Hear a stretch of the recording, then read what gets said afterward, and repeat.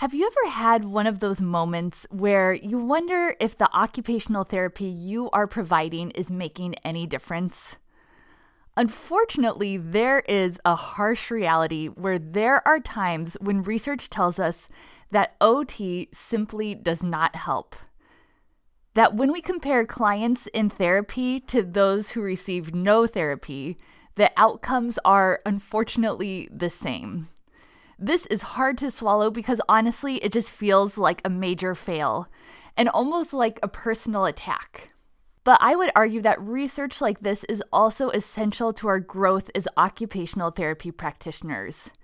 And only by sitting with this research and confronting it head on will we grow into the clinicians that our patients need us to be. So buckle up because we are looking at one such article today. Welcome to the OT Potential Podcast, where each week we discuss one influential OT-related journal article. Welcome to the podcast. I'm your host, Sarah Lyon, OTRL, and this week we are looking at the journal article, Physiotherapy and Occupational Therapy versus No Therapy and Mild to Moderate Parkinson's Disease.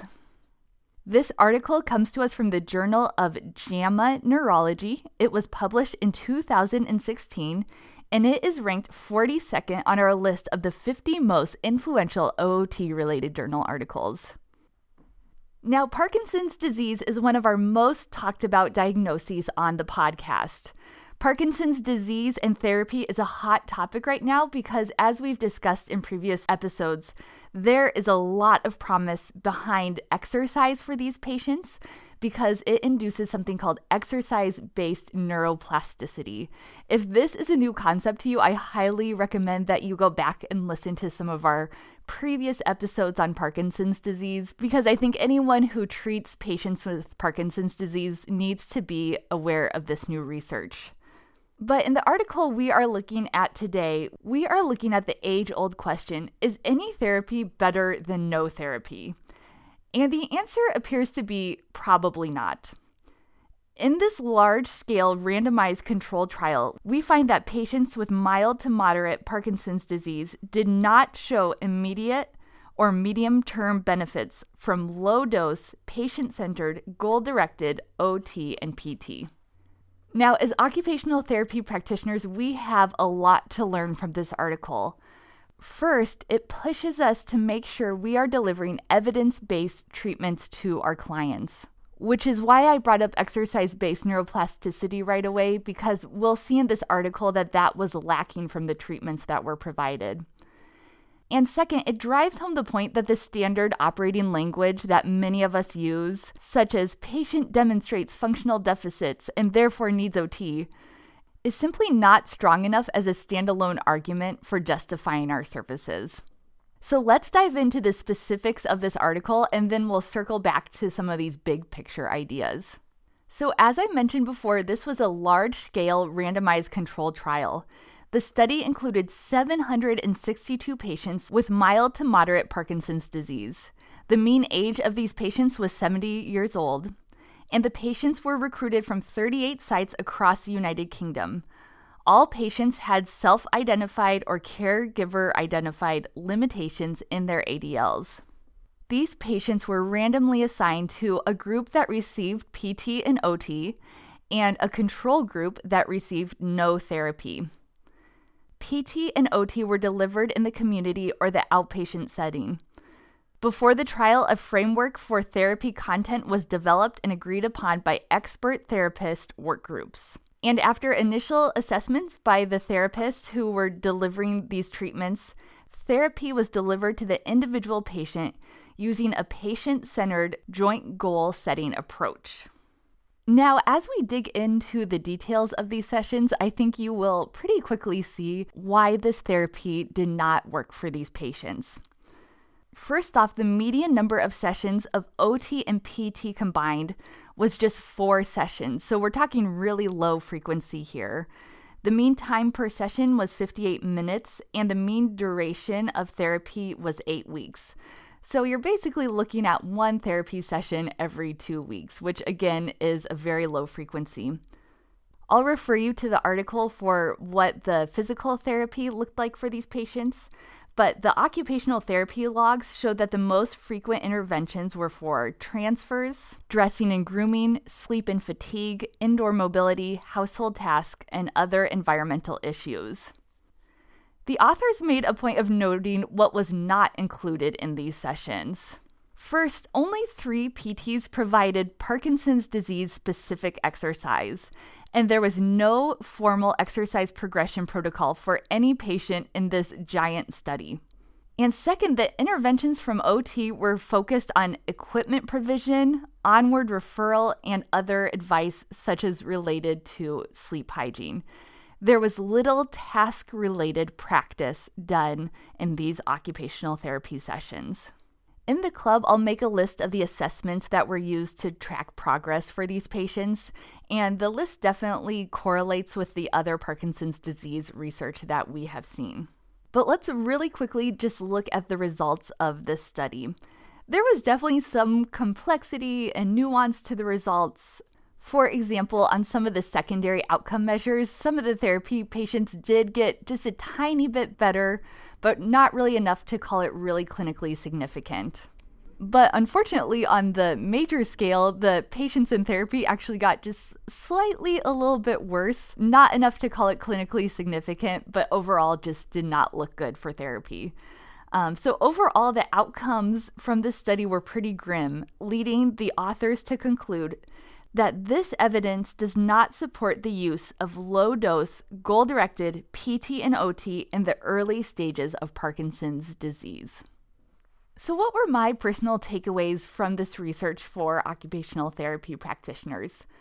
Again, these takeaways are my own personal musings. They were not mentioned directly in the research, and they're really meant to serve as a discussion starter and just to get your wheels turning about this research. My first takeaway is that we should probably banish from our mind the idea that any therapy is better than no therapy.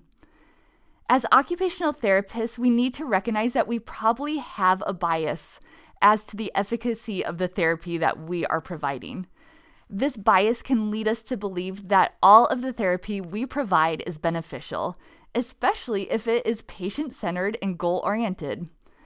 But in reality, like happens in all health professions, we have historically provided treatment that probably did not benefit our patients in the ways that we would hope. The good news is that when we have the courage to recognize this, it can push us to needed innovation. My second takeaway is that I could feel the author's shock about the kind of therapy that was being delivered. Now, maybe I'm reading into the dry journal-style writing, but from what I can gather, the author seemed pretty surprised at the kind of therapy that was being provided. Or more importantly, what wasn't being provided in this therapy. I felt like they went out of their way to drive home the serious lack of focus on exercise. The guidelines for Parkinson's disease therapy that we have looked at previously told us that exercise should be the foundation of all Parkinson's therapy because of the promise of exercise-based neuroplasticity. And as to the OT that was provided, the most used interventions all put the patient in a passive role, where they were receiving equipment or referrals or advice. And this passive posture is honestly just a terrible posture for behavior change. We know that from looking at previous research in the club that the best way to drive behavior change is through active practice where there's trial and error happening. And it just looks like this was not really happening in the therapy that was provided. And honestly, this article just really drives home that having patient-centered goals in itself is not sufficient. If we are not setting our clients up to actually modify their habits and behavior, we probably are not making the impact that we hope to in therapy. And my third and final takeaway is that when we are justifying why therapy is needed, we need to be getting specific. It is good to note that this article appeared in the Neurology Journal of the American Medical Association. So the intended audience is neurologists and probably some general practice doctors.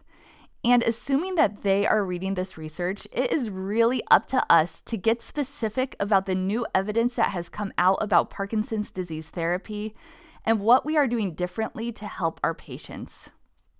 It is also good to consider that payers may also be weighing evidence like this when it comes to reimbursements. So it's really important to get specific about the type of therapy we are providing. The age-old occupational therapy documentation line needs therapy for functional deficits rightfully probably just won't cut it in the future because of research like this. But again, it is so good to be looking at this research because it really pushes us to get specific about the therapy that we are providing and to make sure that the therapy we are providing aligns with the best evidence at the time, so we are providing the best care possible to our patients.